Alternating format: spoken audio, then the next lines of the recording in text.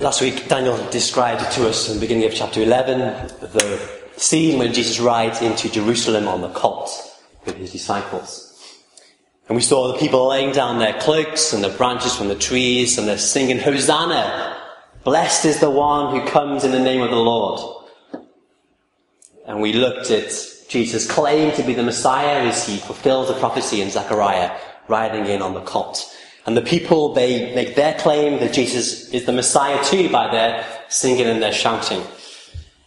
But then we got to the end of the passage and we read verse 11 and we thought, this seems a bit of an anticlimax. He comes into the city, Jesus enters Jerusalem, into the temple. He looked around at everything, but since it was already late, he went out to Bethany with the 12. And we got that feeling that by looking at the bigger picture of Mark's Gospel, although people are starting to believe that Jesus is the Messiah, there was still a misunderstanding. They didn't quite know what that truly meant and what Jesus was going to do. And as we go through our passage this evening, and as we look at the next couple of chapters, really, we see Jesus interacting with the religious leaders. And we know that the religious leaders particularly, don't believe in Jesus. They've already rejected him as the Messiah. And so now we see Jesus as he interacts with them, answers their questions.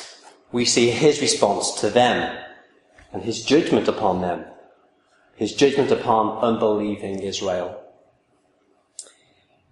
Now, as we read the passage, as you heard it, there may well have been a few things that raised your eyebrows. Well, what's going on there? Certain questions that you may have.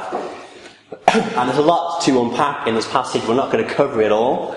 Mainly going to look at verses 12 through to 25, but we will touch on the other bits. But maybe you have those questions. Maybe you're not a Christian and you read something like this and you know people say Jesus is good and nice and kind, but yet there are things he says in this passage that perhaps could question that. Well, I hope that as we go through it, these things will become clearer. So let's dive straight in. Verse 12. So the next day, as they were leaving Bethany, Jesus was hungry. Seeing in the distance was a fig tree, he went out to find if it had any fruit on it. So Jesus is in Bethany, a village outside the city. That's where he's staying. It's Passover time. The city is busy. People from all over the place have come to worship, to celebrate the festival, to make sacrifices, to celebrate Passover. And so you're going to have travellers from all over Israel and even beyond, all coming upon Jerusalem. So you can imagine all the hotels are full, all the B&Bs have their no vacancy sign outside, just like they always do in this country too. And there's people everywhere. The hillsides are filled with tents and caravans, and people are here to celebrate the great festival. So it's now Monday morning. Okay, Jesus walks back to Jerusalem, and he's hungry. Doesn't really matter why he's hungry. It's not the point. But he's hungry and he sees in the distance this fig tree. The fig tree is in leaf. So, is he expecting some fruit? Well, he goes over expecting fruit, but doesn't find any. Now, if you look into your kind of history and geography and things, you find out that at this time of year, around April, fig trees would start to have leaves on them. The very beginning of figs beginning to grow. And so there were leaves there. And so maybe there were signs that there would be figs. But in verse 13, Mark says that there wasn't a season for figs yet. They don't come until kind of May, June, sometimes a little bit later.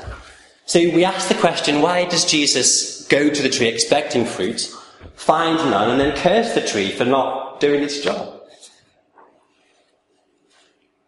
Jesus goes to the tree, finds no fruit, and so he says, "May no one ever eat fruit from you again." Poor fig tree. Is that a bit harsh? A bit vindictive of Jesus? Well, we need to know a little bit more about fig trees to solve our problem. Now, of course, it wasn't the season for real ripe figs, but it was the season for little fig nodules, which would have started to appear on the tree. They're not as nice as proper figs, of course, but they are still edible. And Jesus probably was expecting these little nodules to be on the tree that he could go and pick and and eat. But he doesn't find any. And so some people think that because there was no nodules, that perhaps the tree was diseased and it had some kind of problem. And that's why it wasn't producing what it should have produced. And so by the time May, June comes, it's not actually ever going to bear fruit. It's almost as good as dead. And so Jesus curses this tree because it's not bearing fruit. It's not going to do the job that it's supposed to do. Now, we'll come back to what all that means in a moment. This passage here is another one of examples of that sandwich that Mark does. He has one story sandwiched in between two bits of story, the fig tree. And so the lesson that Jesus is going to teach from the cursing of the fig tree we'll come back to later. But first, Jesus needs his disciples to experience what's going to happen in the temple. So let's have a look at what happens in the temple. Verse 15. On reaching Jerusalem, Jesus entered the temple courts and began driving out those who were buying and selling there. He overturned tables of the money changers and the benches of those selling doves, and would not allow anyone to carry merchandise through the courts. And he taught them and said, "Is it not written, 'My house will be called a prayer for all nations'? But you have made it a den of robbers." The chief priests and the teachers of the law heard this and began looking for a way to kill him. For they feared him, because the whole crowd was amazed at his teaching. Remember, Jesus has already been into the temple courts while he's been in Jerusalem. He did that the day before.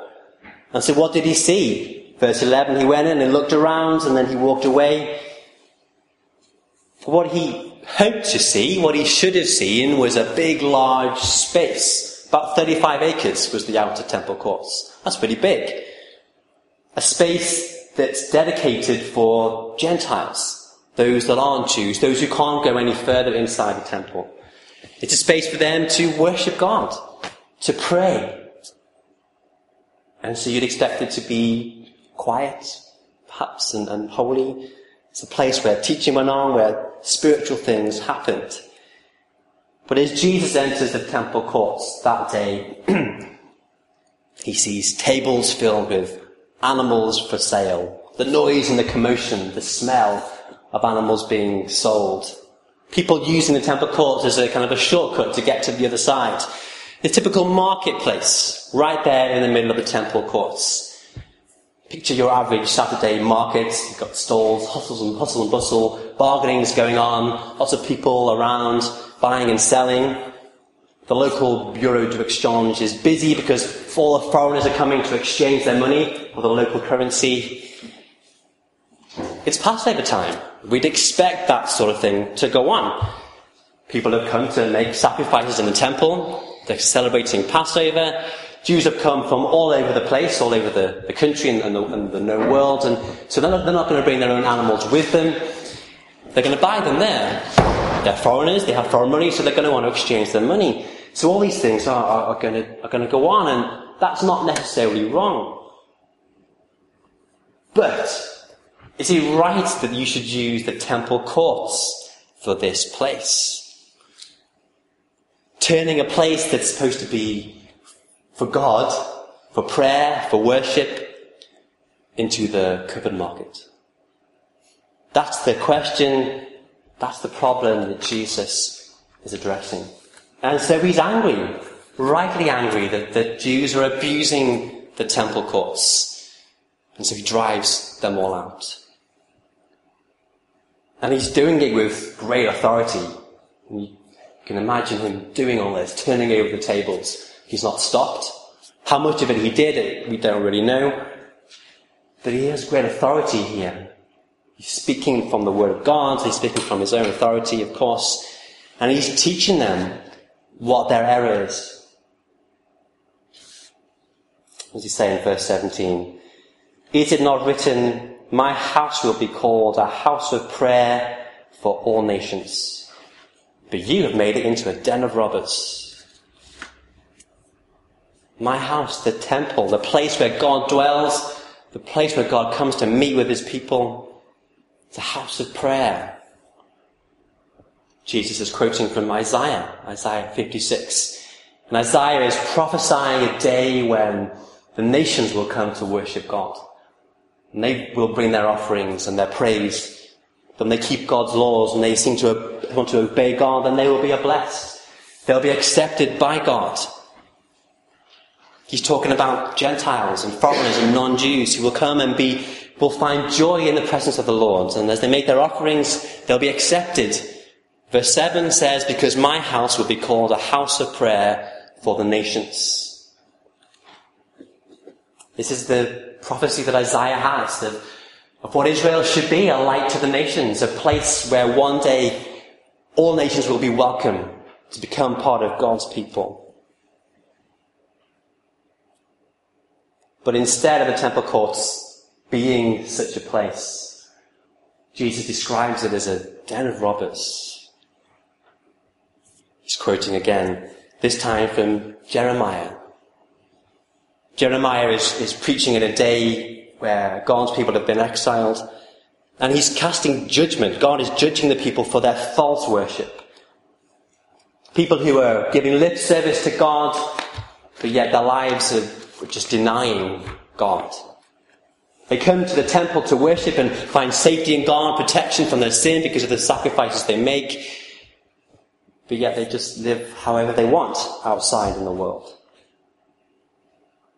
Jeremiah says this in chapter 7, verse 9. Will you steal and murder, commit adultery and perjury, burn incense to Baal and follow other gods that you have not known, and then come and stand before me in this house, which bears my name, and say, we are safe to do all these detestable things? Has this house, which bears my name, become a den of robbers to you? But I have been watching, declares the Lord. A den of robbers, a hidden place where those who have stolen goods can go and hide them and find safety. It's a picture of the spiritual state. Who's living in a certain way, living against God, living how they want, but yet running to God for protection, thinking that because we're in God, it's okay, we can get away with the bad things that we've done. But it's false worship. You often hear the prophets saying that you do all these things, but yet your sacrifices, they're not acceptable to me because your heart is far from me. And so in the same way, here we have the religious people, the Jews, coming, living how they want outside the temple, but yet coming to profess worship to God, claiming to be his people. But really, as Jesus says elsewhere, people show lip service to God, but yet their hearts are far from me. The sellers and the money exchangers, they weren't primarily ripping people off in the temple. That may well happen. But they're conducting their religion. They're just showing no respect to God and his place. You've heard already about the religious leaders particularly, creating their own rules, their own laws. Rejecting the Messiah, the greatest of all their errors. And so Jesus' conclusion is confirmed by those religious leaders themselves. They come and they question him and they look for a way to kill him because they fear him. They fear the crowd that they're going to follow this man, and this man is wrong, he's a blasphemer, he needs to die. At the end of a passage, they come to Jesus after all this and they question his authority, not because they want to know and accept it, because they won't. They're not even prepared to say what John's baptism is. They've come to their verdict. And so Jesus has too. He overturns the tables and he leaves the temple and he leaves the city.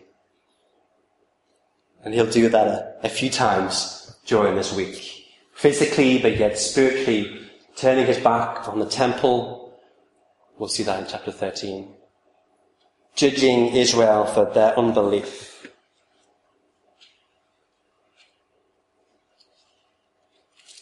A people who show outward signs of being spiritual, a great temple, coming, making sacrifices, but yet living unfruitful lives, like an unfruitful tree. There's no prayer. There's no obedience. There's no holiness. There's no witnessing to to the foreign people. And so that brings us back to our fig tree. The next day, so this is now Tuesday, Jesus comes back into Jerusalem. They take the same route as they did the day before, and there they pass the fig tree. Peter sees the fig tree and notices that it's withered from the roots, completely destroyed, so it will never bear fruit. And he says, "Rabbi, look, the fig tree you cursed has withered." And so this is Jesus' opportunity to teach them a lesson. The lesson of the fig tree. And he says that what he's saying is outward religion is unfruitful. The outward religion of the religious leaders in Jerusalem is unfruitful. It's not following me. You see, the fig tree in the Old Testament is a symbol of Israel. There are a few times that God, as he's giving prophecies to his prophets, describes Israel as figs and fig trees. And sometimes it's in judgment. Jesus cursing the fig tree here in the New Testament is a symbol of that, a symbol of what will happen to Israel, to God's nation. A sign of judgment. Yes, of course, Jesus has come to save his people. He'll do that by dying on the cross. But he's bringing judgment upon his people for their unbelief, for their rejection of who he is. And this scene, the temple of them buying and selling and abusing that place is just a symptom of the deeper problems that are going on of God's people. As they show plenty of signs of life. Lots of leaves on the trees. But yet really, deep down, there's no fruit. They're dead.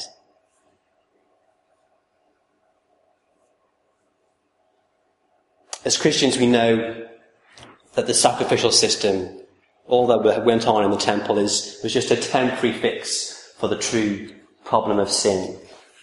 The sacrificing an animal was never going to pay for someone's sin. We needed a human sacrifice. We needed Jesus to die, the Son of God, to take the punishment of sin upon himself. And we know that will happen. Jesus will die upon the cross, meaningfully, purposefully, to bring forgiveness to those who believe in him. But as Christians who know all that and have received all that, it can be very easy for us to accept it, but then take it for granted. To abuse the gift of grace that God has given to us. Sometimes we treat the Lord Jesus and we treat his grace like the Jews treated the temple. Like den of robbers. We can, like God's people did in Jerusalem that day, take God's protection, know that he has saved us by his grace, but then just abuse his love and use it as a license for us to go on sinning, and we take light of our sin.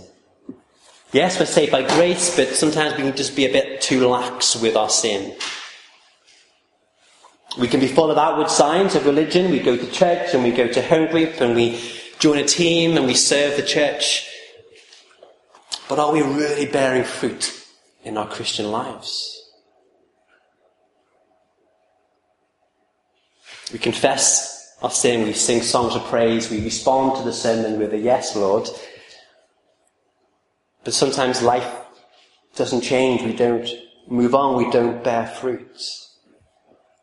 What does it mean to bear fruit as a Christian?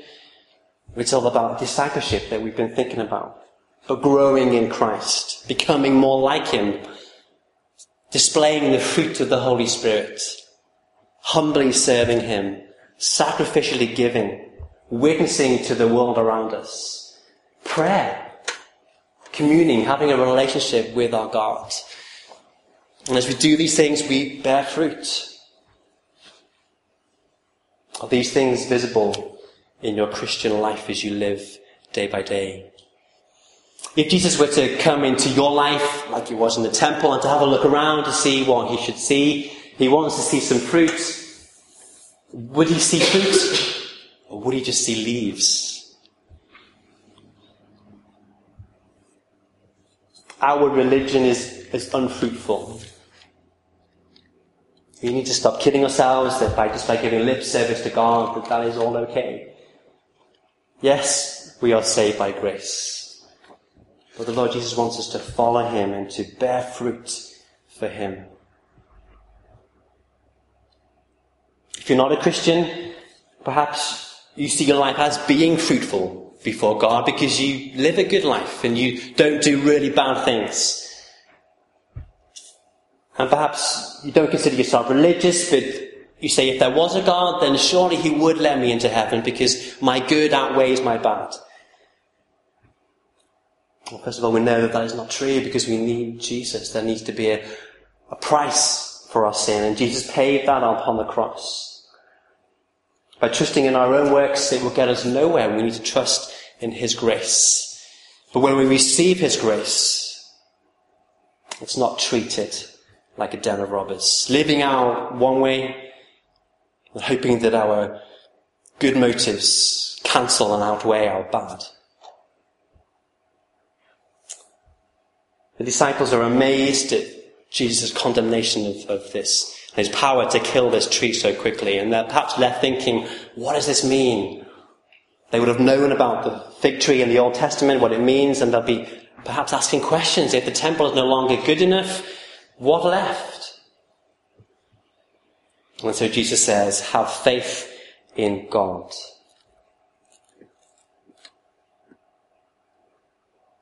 Live by faith. Trust him who is faithful. Don't live your Christian lives independent from God, but trust him for everything. Faith in God, Godward faith, is fruitful. Israel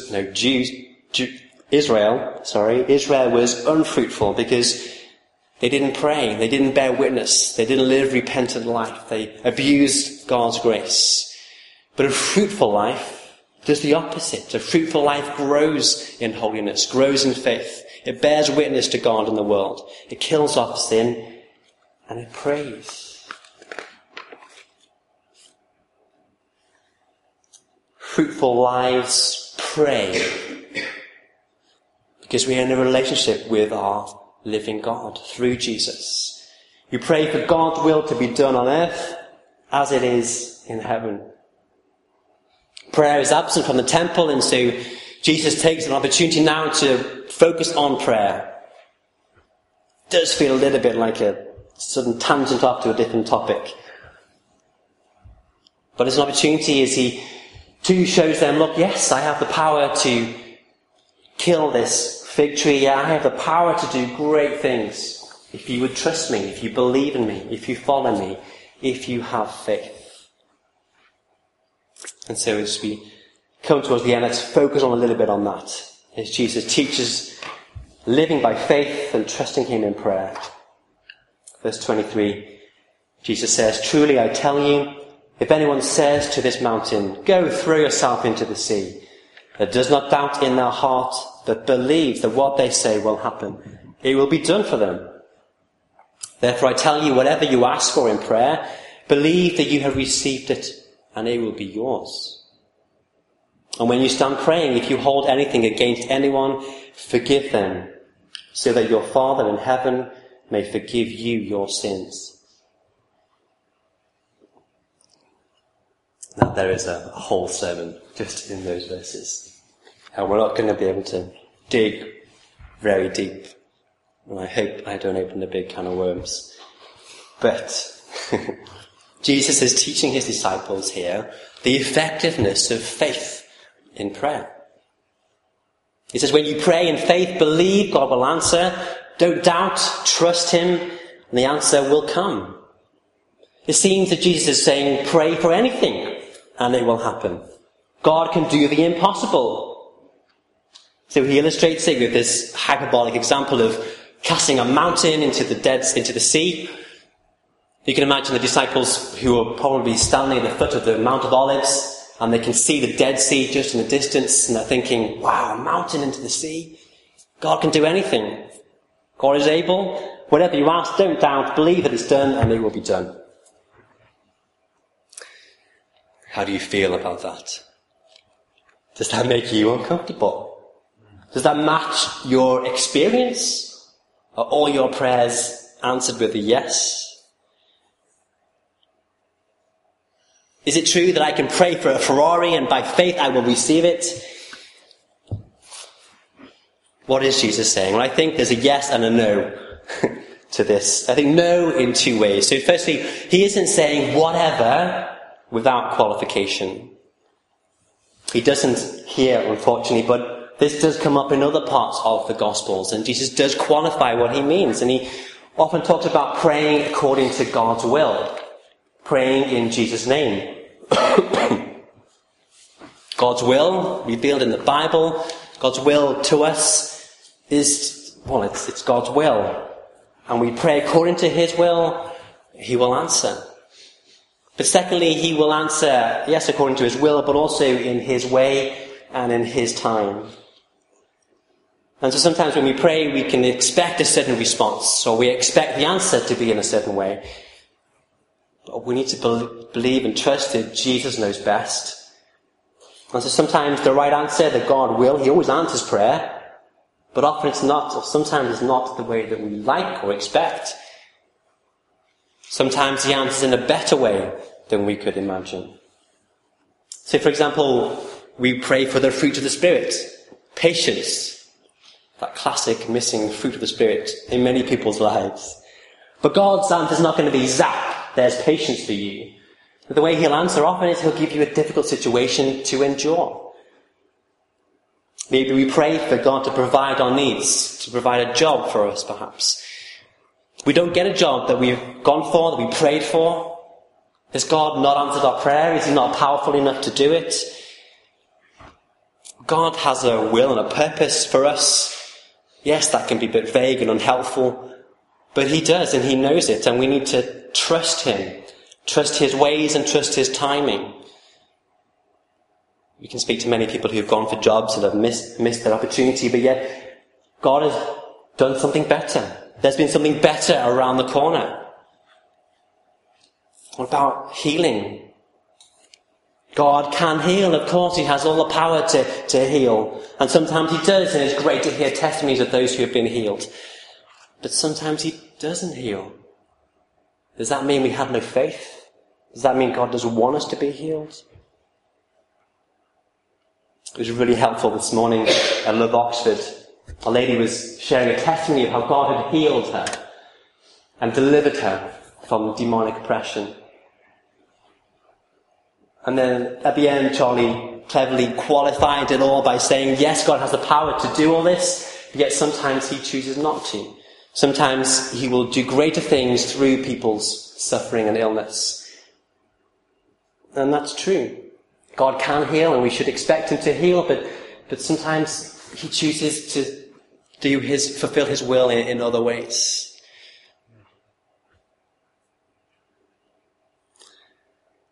And so sometimes it's hard. We come and we read a passage like this and we think, well, how do I pray?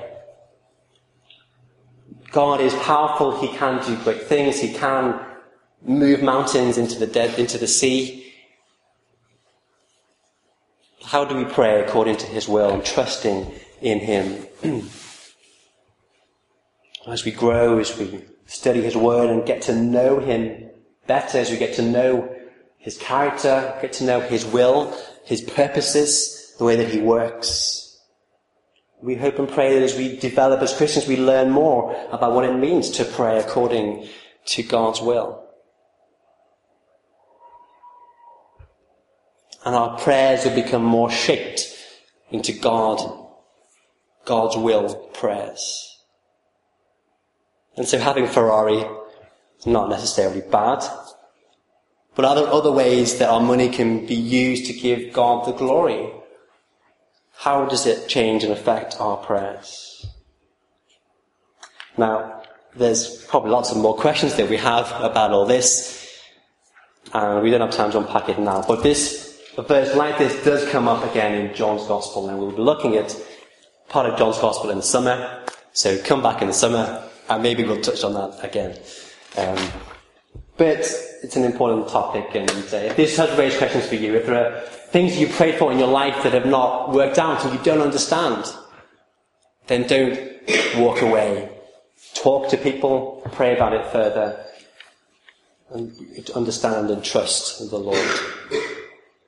But then, the final thing Jesus says is about our attitude in prayer, that we need to have an attitude of forgiveness. Yes, to be right before God, and then right between one another too. Bitterness and hatred, resentment, hard-heartedness are prayer blockers. We've received the greatest answer to prayer of our salvation. We've had forgiveness of sins, yet if we're not willing to forgive others, why should we receive from God the answer to our prayers? And so Jesus says, when you stand praying, if you hold anything against anyone, forgive them, so that your Father in heaven may forgive you your sins. The forgiveness of sins is the most important thing that we can pray for. It's a thing that makes a difference for eternity.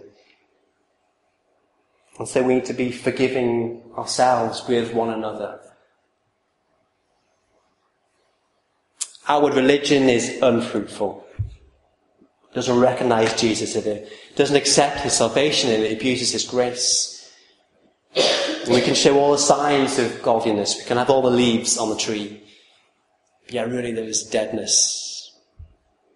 Faith in God, trusting him for everything, following him, growing in him, that is what bears fruit. So trusting in Jesus for our salvation, but then living for him, praying and serving the Lord and bearing witness to the world, bears fruit for God's kingdom as his kingdom grows.